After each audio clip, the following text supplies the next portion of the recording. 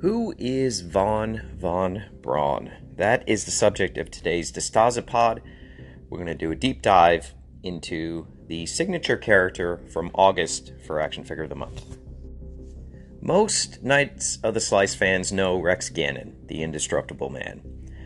Rex was a childhood creation of mine, this sort of tough alpha male type character, and he's made his way into plastic form quite a few times, most notably with my first independent toy project in collaboration with Plan B Toys for the 6-inch Rex Ganon action figure, which coincidentally is still on the store, still for sale.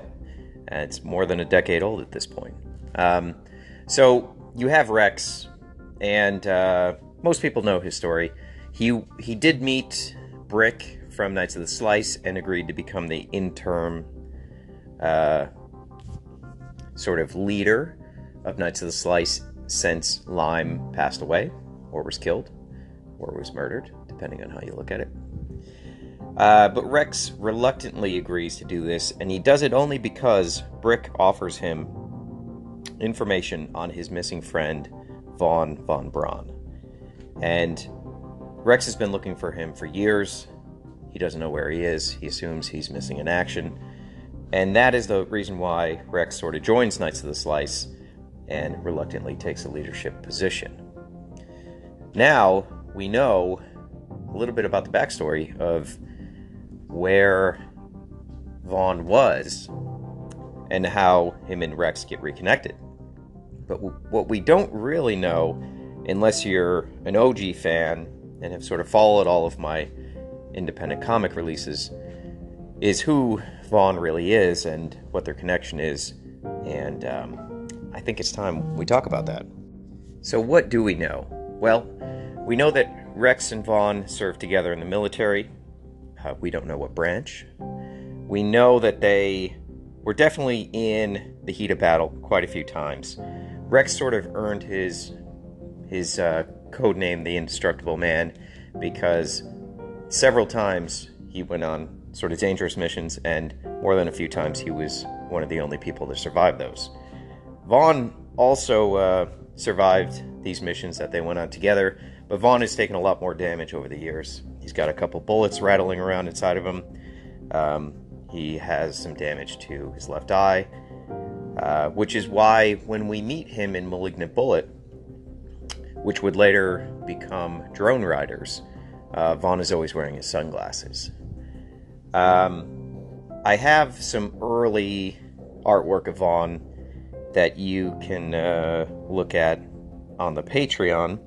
I actually went and found my old CD backups from college, and I poured through them yesterday.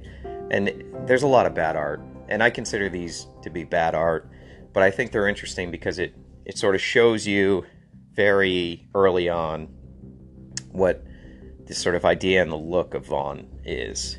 And the best way I can sort of crystallize for you Rex and Vaughn and their relationship is actually in Quentin Tarantino's new movie, Once Upon a Time in Hollywood. You know, I think that Brad Pitt's character in that movie is exactly how I've always envisioned Vaughn.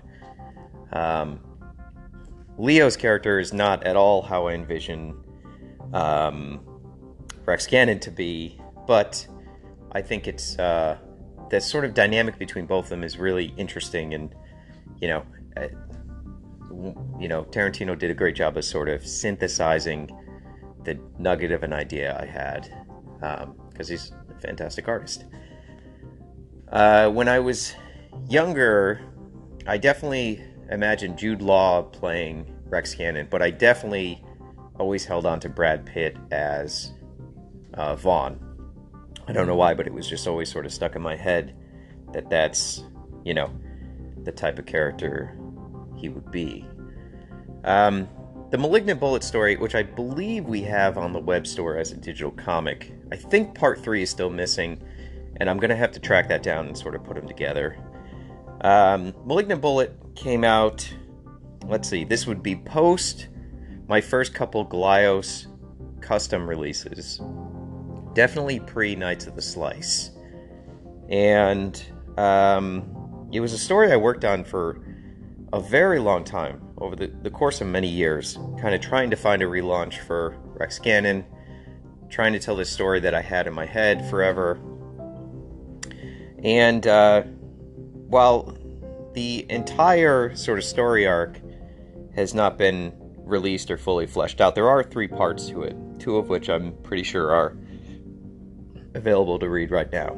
And the basic premise is that Rex and Vaughn are no longer active military, and so they've taken up a sort of parallel position to military actions.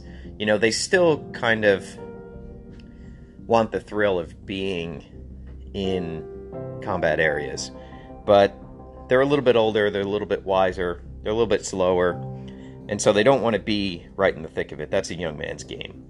But they do have a certain expertise that commands top dollar, and so they're happy to sort of supplement the military activities going on in a region with their services as what they call battlefield custodians. So essentially, when skirmishes go down, there's almost inevitably things that get left behind. Just, you know, troops are moving quick, they're pursuing an enemy. They're not going to go back and get a tank that, you know, lost its treads. They might have a convoy that flipped over that they just don't have time to recover. They may have key pieces of intel or electronics that have been abandoned to lighten a load. And so Rex and Vaughn sort of go into these territories, and they will collect up what the military's looking for, and then they'll call in a drone, which will come and pick up this gear. Now, because a lot of time in these skirmish areas, there have been EMP detonations, electronic magnetic pulses, you can't just send a drone in remotely. You know, there's big clouds of EMP juice that are floating in the atmosphere, and to send a drone in without human eye line on the item just means you're basically going to crash your drone and it's going to get lost. But if you go and you send a small team of humans and they can collect the gear, they can mark it with a smoke grenade or a signal flare or, you know, some other electronic transmission means, then the drone can fly almost on its own to come, extend its skyhook, and scoop up everything they need. When they would get a pickup, they would also typically they would have a sort of locker dropped. So these drones, which are bigger than the drones we're thinking of because they have a lot of thrust and they have the ability to lift extra weight, they would sort of swoop down into the combat area. They would drop off a locker. Rex and Vaughn could load up the locker with the gear they'd collected. There's also a little bit of a sink, so they could sort of use a foot pump to power a little bit of fresh water, kind of, you know, wash their hands off, clean their face a little bit, refill their canteens. There might be some basic rations and supplies that they could sort of restock, maybe some bullets, things like that.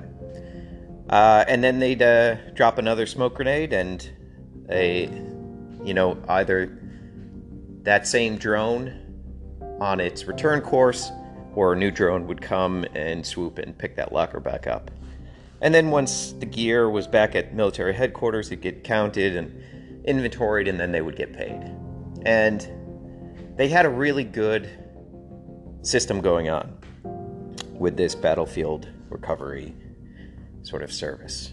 And basically Vaughn, his lovely wife, who was at the same time sort of nursing and raising their infant, would provide all the intel they would need. She would sort of be, on overwatch, provide maps and logistic data, and then Rex and Vaughn would go out and collect this stuff up.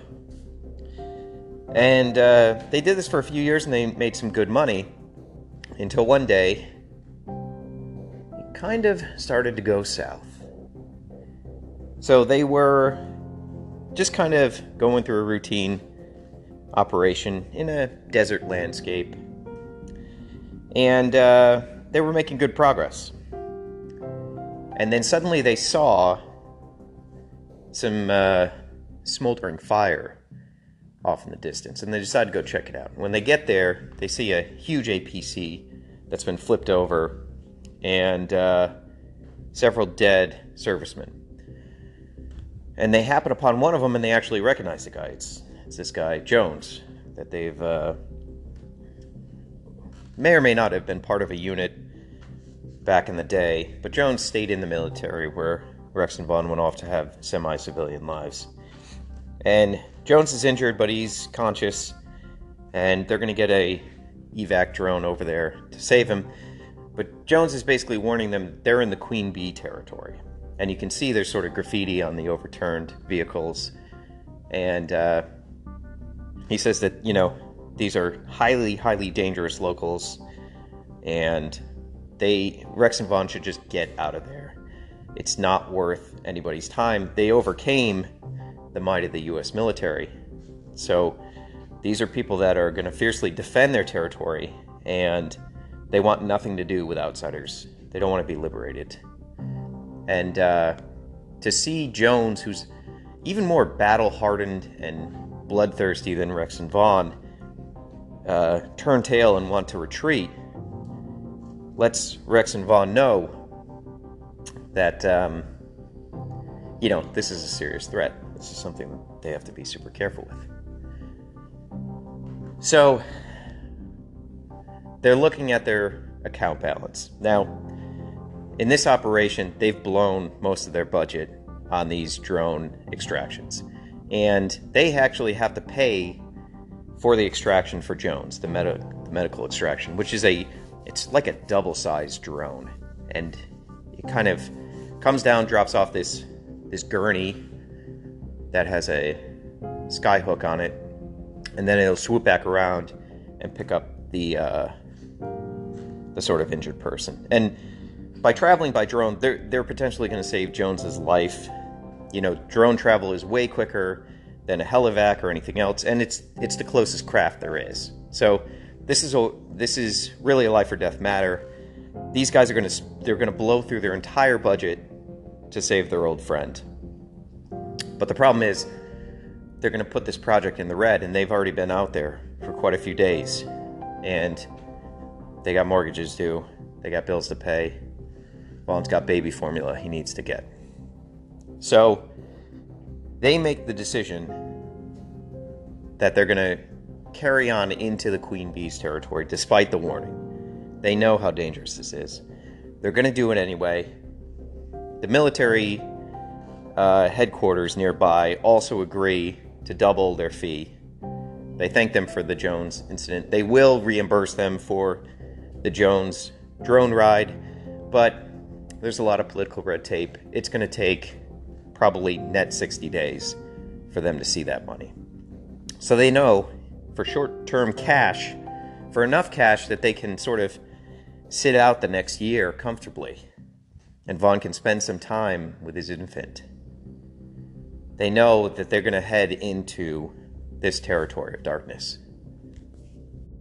Rex and Vaughn drop another smoke grenade to signal the drone back around, and then they start to hear the rumbling of engines.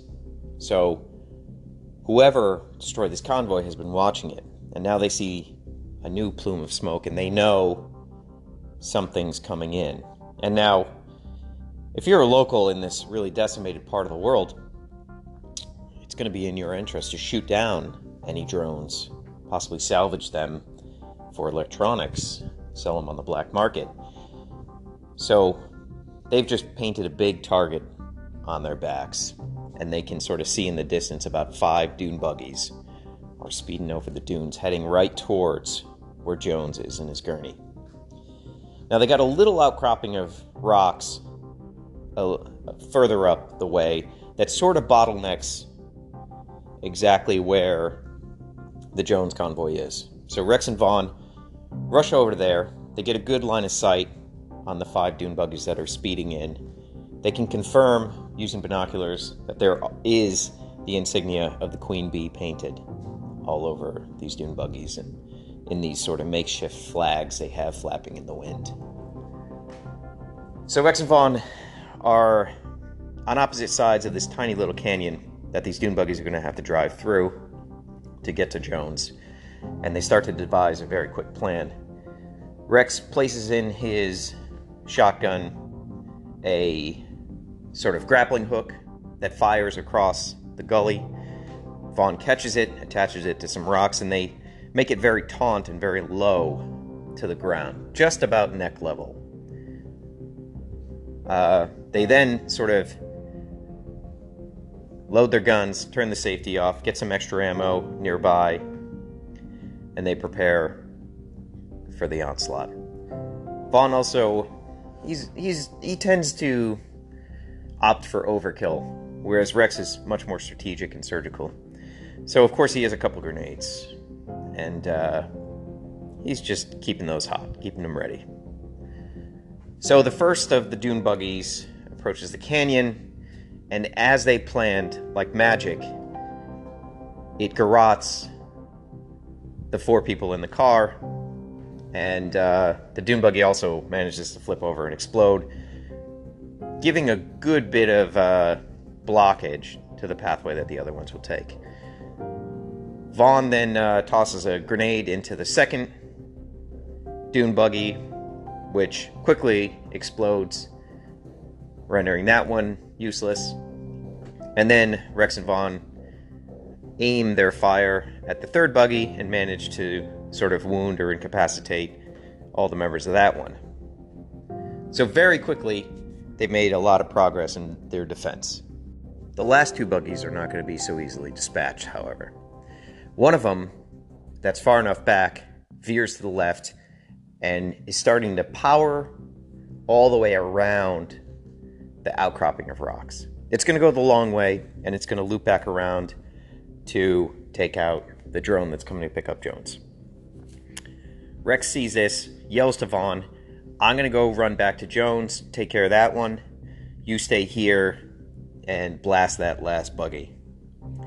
So, with very little communication, as they are experts with many repetitions doing this sort of work, they part ways, and Rex is hoofing it as fast as he can back to where Jones is. And we can see the drone swooping in, getting closer and closer and bigger. We can see the dune buggy speeding towards the smoke grenade, and Rex coming from a third point to try to intercept them both. While this is happening, Vaughn glances a look back to see what's going on with his partner, and that's when he takes a shot right to the fat of his shoulder. He is wearing a bulletproof vest, so some of the damage is mitigated, but he's wounded. He falls back over the rock outcropping and to the sand floor below. He's then quickly encircled by the dune buggy guys, and he can see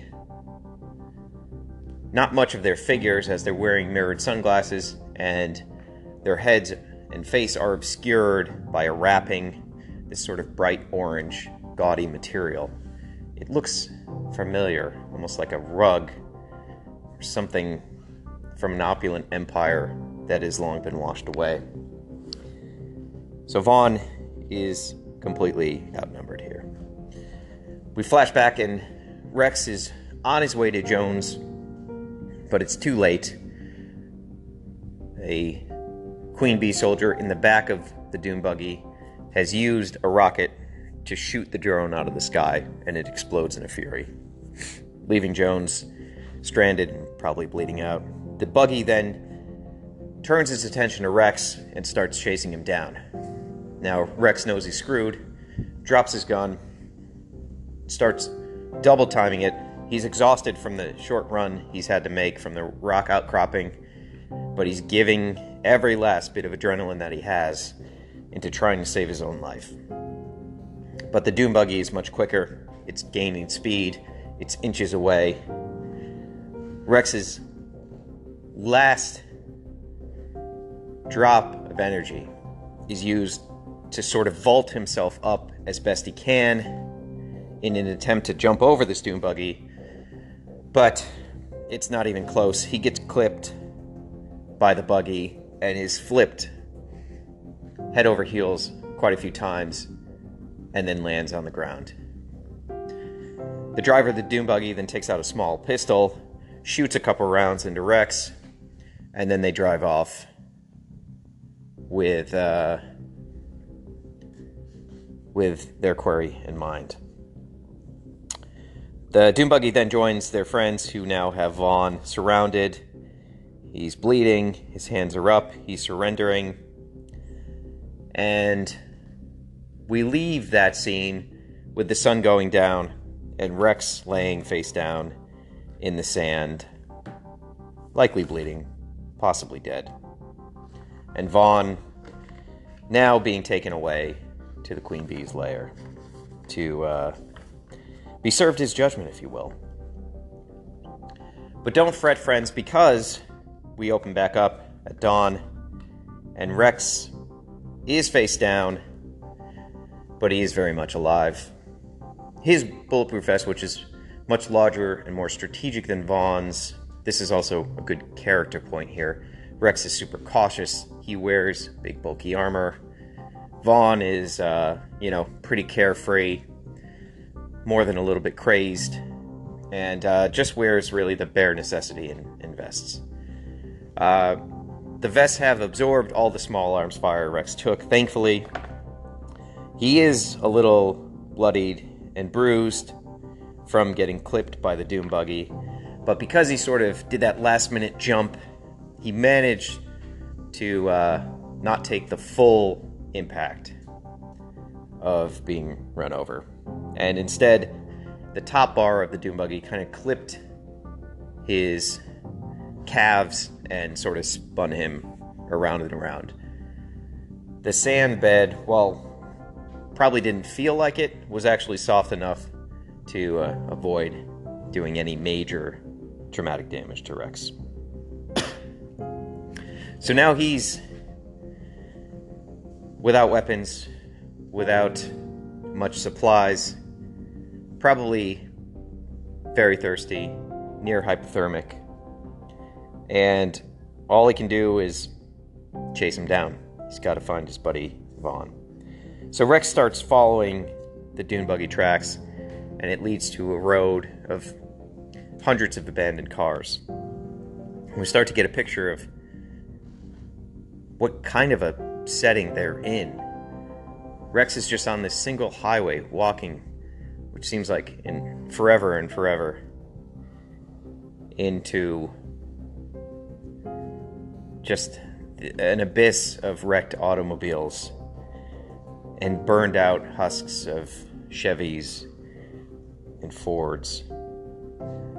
And it's quite a bleak scene. We cut to Vaughn. He's standing semi-bandaged up, shirtless, with a sack over his head, and he's breathing heavy. He's not quite sure what's going to happen here. Then they pull the sack off, and we see Vaughn is in a makeshift octagon in the middle of a semi-big coliseum.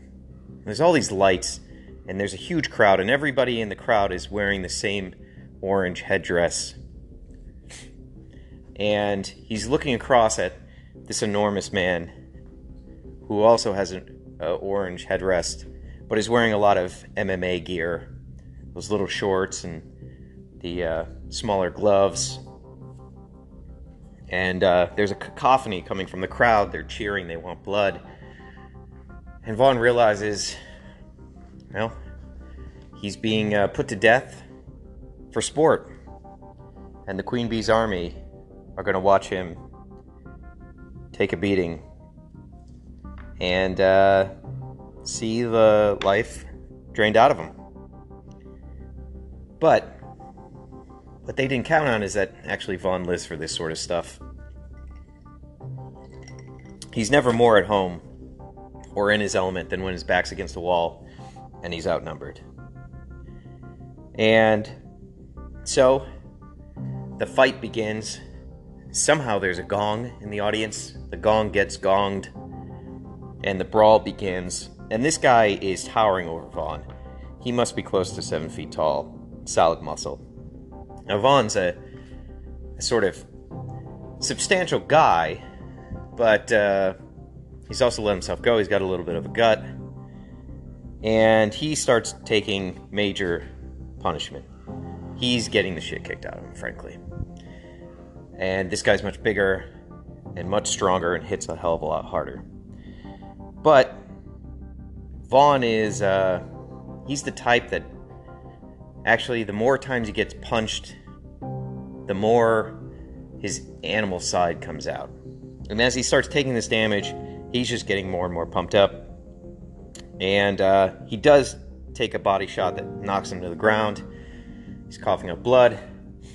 But with a guy this big, with an opponent this large, Vaughn knows leverage is what's going to help. So he quickly gets a hold of his feet, swipes him on the ground, starts a little ground and pound, and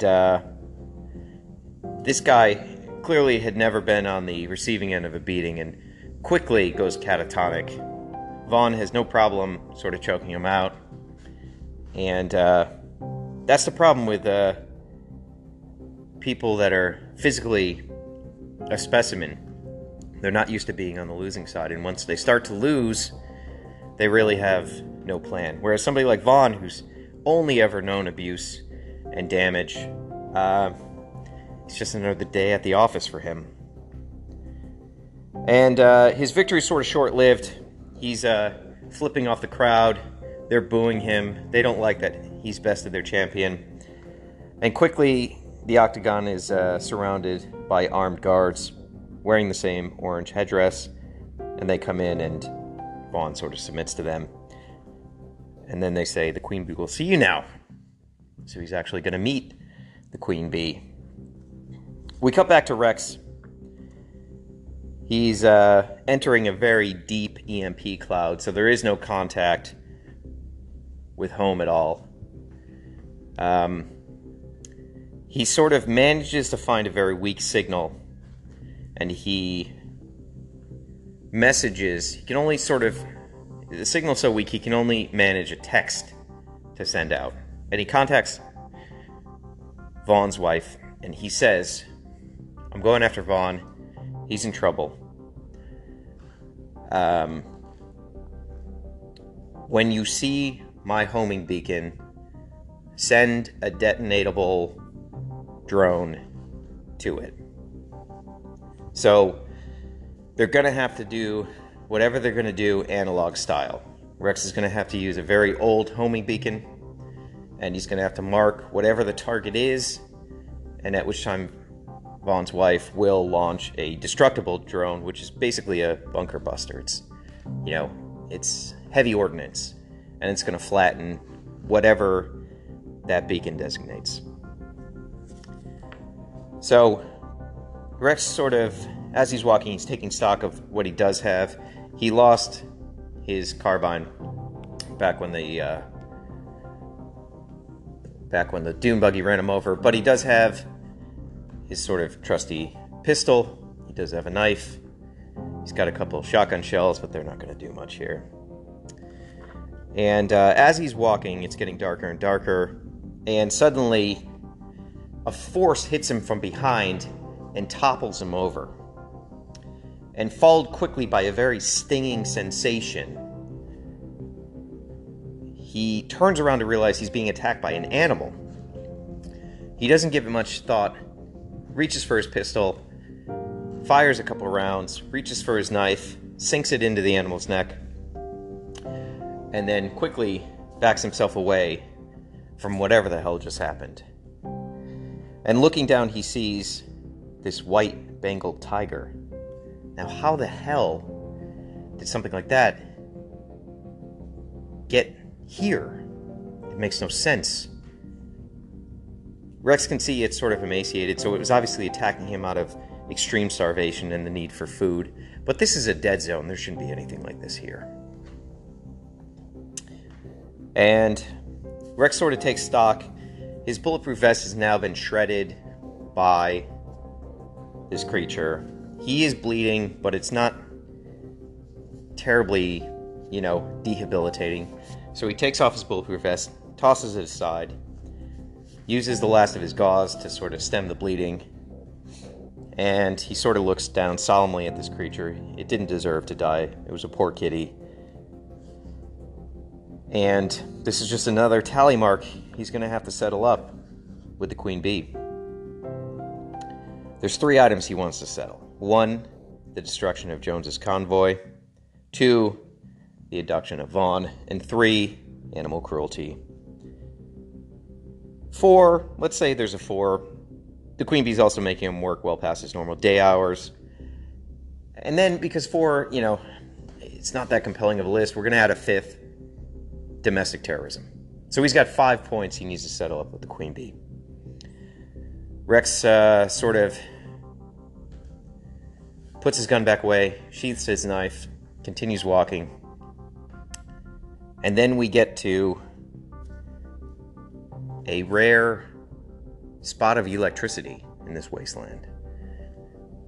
And that sign is, of course, the Welcome to Las Vegas sign.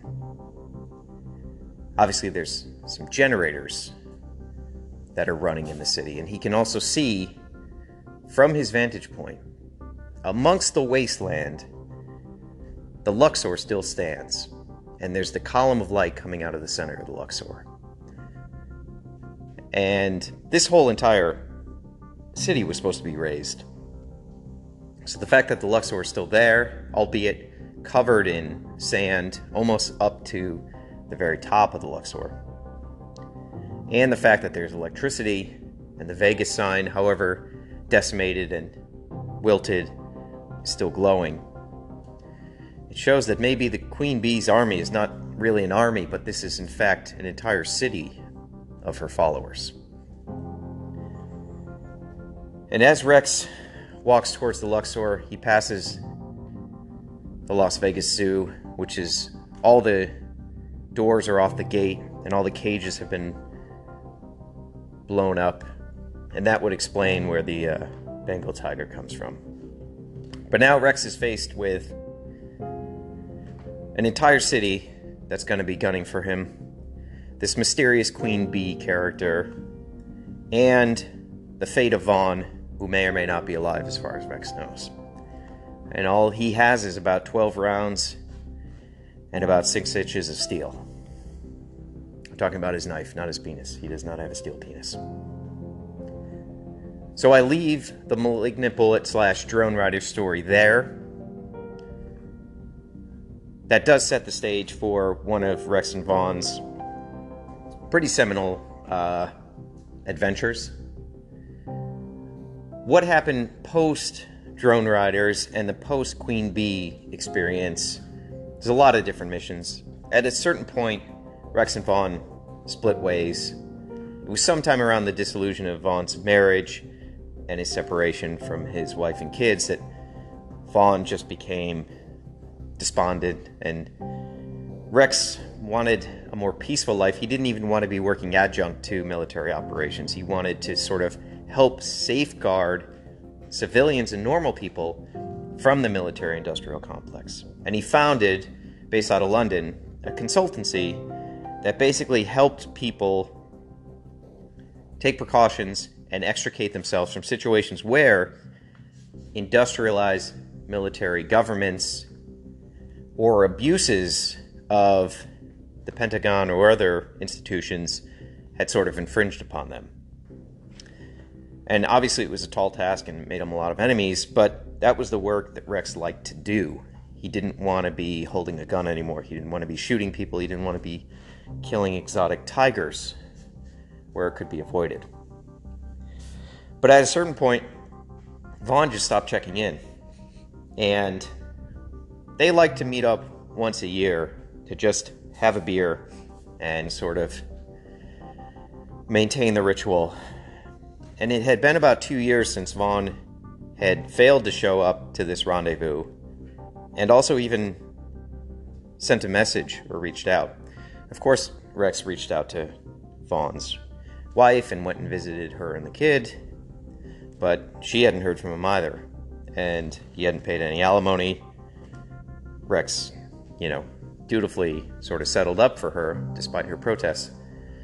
But where Vaughn was and what he was doing was a real sort of mystery to Rex, and it bothered him. And when he was approached by Brick, he knew all about the Knights of the Slice, and it was an organization Rex was watching very carefully, because he considered them to be a potential paramilitary threat. Now, he did understand that Fred Foods started to install these mascot bodyguards in every franchise because things like mass shooters happened, and it was helpful to have a trained, augmented, localized superhero to deal with these threats. It was a very real sort of violence that was inflicted upon people every day.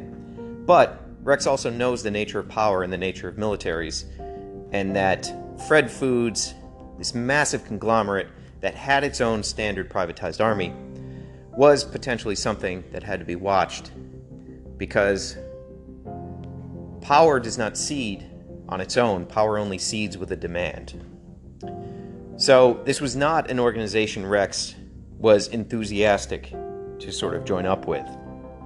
But he figured if they really truly knew where Vaughn was and could provide him that intel, and Vaughn was alive, and two, he could assume the role of leader of the Knights of the Slice, potentially influence the Knights themselves to be weary of the kind of military organization Knights of the Slice had the potential to become, influence it for good from the inside, and then also compile his own first-hand data that could be useful in his career as a security consultant outside and after his term as leader of the Knights of the Slice, then it did seem like a necessary, calculated risk. It did seem like the good would heavily outweigh any reservations Rex might have in working for such a potentially dangerous company. And so Rex took the job, and he went on many missions on behalf of Knights of the Slice. And there are times when Rex thinks, I'm actually glad I took this job. He doesn't feel any better about Fred Foods' ambitions. He doesn't like their amassing power and their having their own private troops. But he never would have seen Sub City had it not been for Fred Foods. He never would have met some of the people that he became friends with, like the late Gamma Guy or Leather Knight. He never would have been put on assignment to go to LA to look into the murder of one of the Knights of Slice delivery men. He never would have met Cyber Mama. There's so many things that never would have happened had he not taken this job with Fred Foods. And even though his time is quickly coming up with the organization, he knows that ultimately there are bad forces in the universe, and there are powerful forces in the universe, and sometimes they cross over. And sometimes you can prevent a powerful force from becoming a bad force. And thankfully, under his watch, by his own metrics, Fred Foods have not become a tyranny, although the potential is always there. And they're only one advancement away from crossing that line. And when they do, Rex will be there and he'll be ready. But I digress. Brick, utilizing a vector technology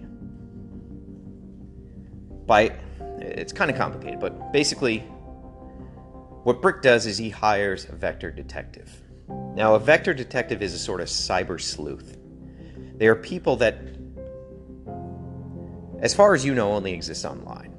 And what they are able to do is dive into metadata, in a physical construct of metadata. And basically, they can find you any information.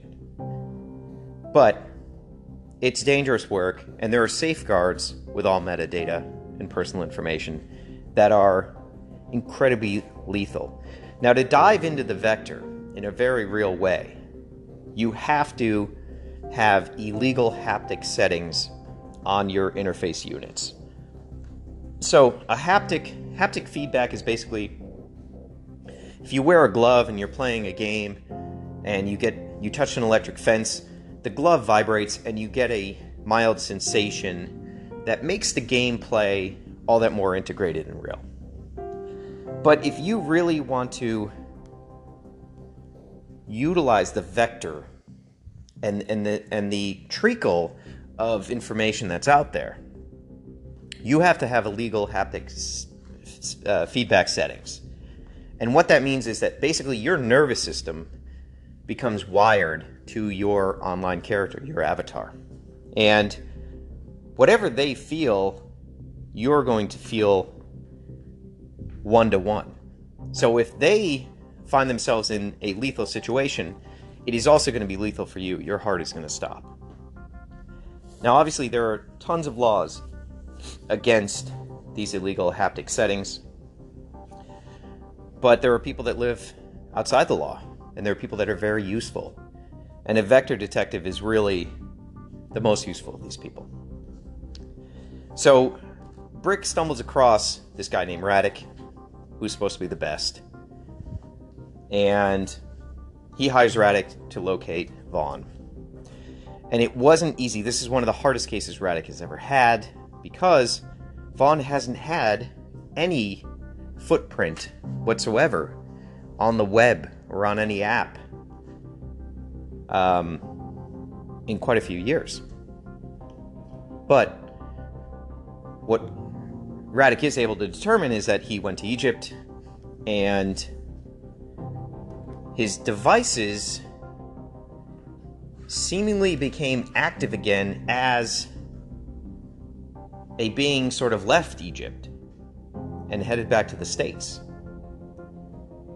And so they are able to triangulate and figure out where this being is moving. And it's moving right to the very bar that Rex and Vaughn have agreed to meet at every year, their sort of rendezvous spot. And so Brick hands over the location they believe that Vaughn will be at. Rex is surprised, but not surprised. This is exactly the place where they were supposed to meet every year, and it's coming up on exactly the date they would meet at.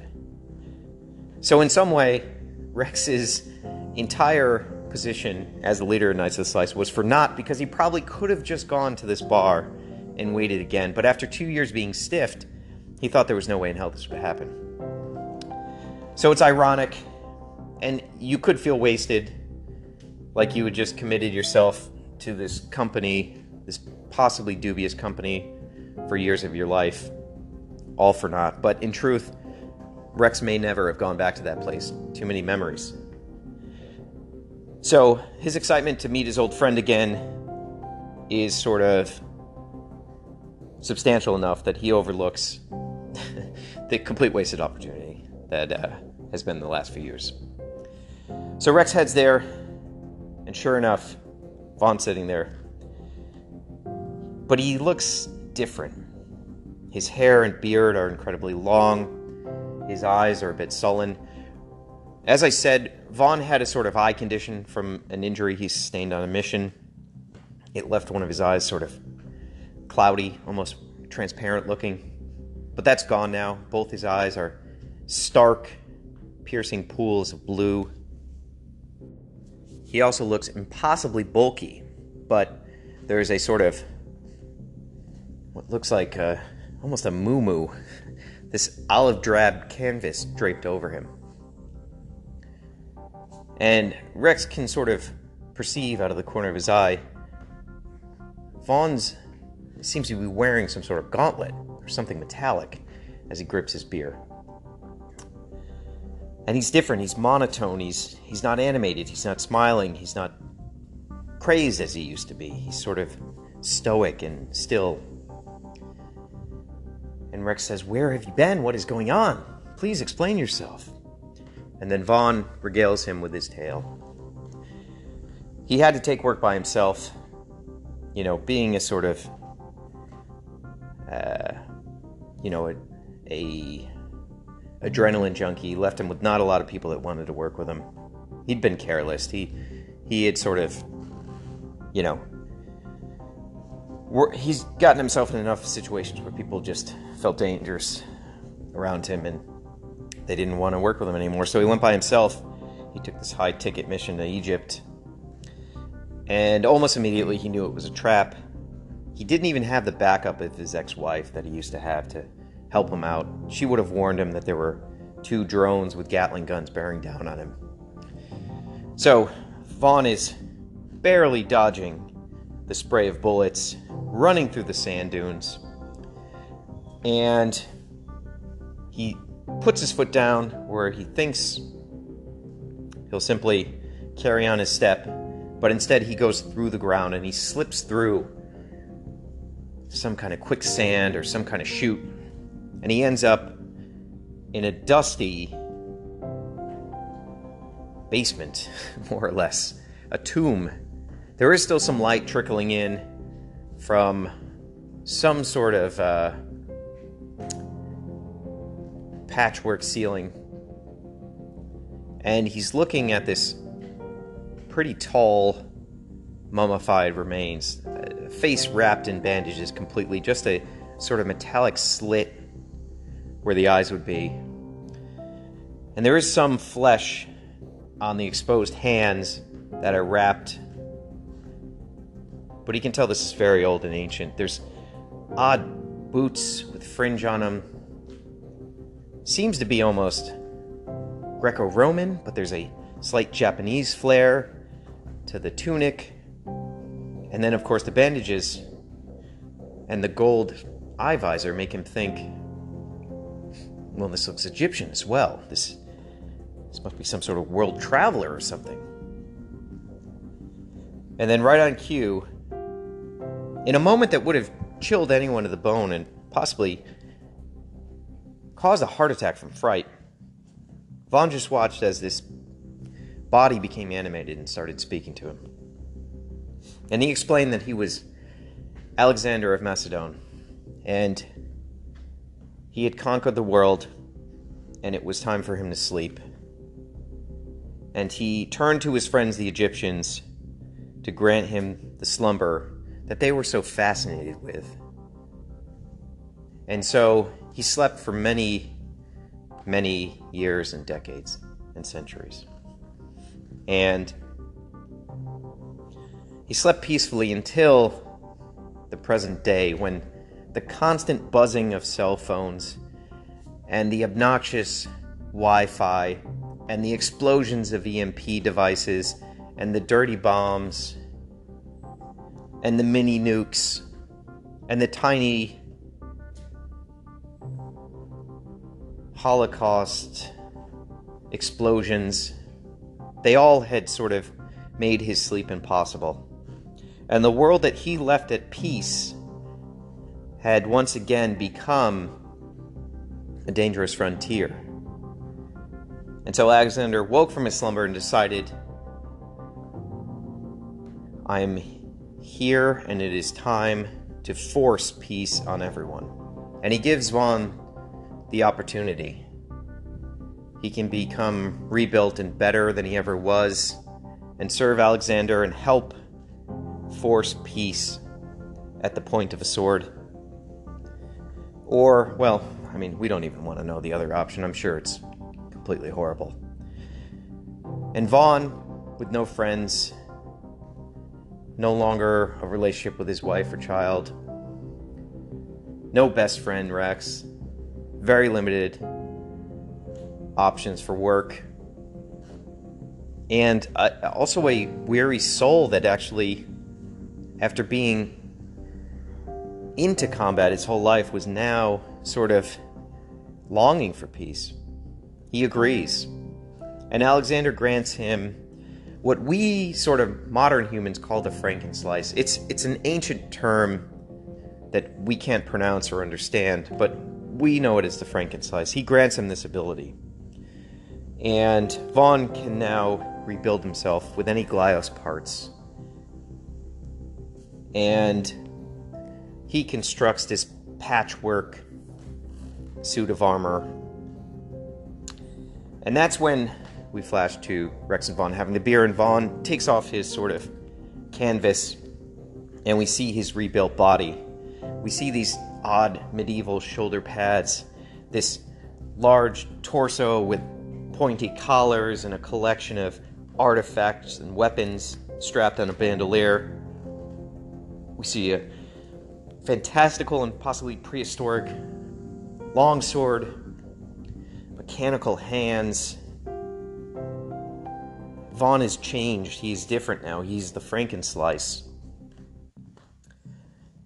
And it sounds like Rex and Vaughn are now diametrically opposed. Rex, of course, wants peace, but he sees Alexander and his ambitions as nothing less than violent fascism.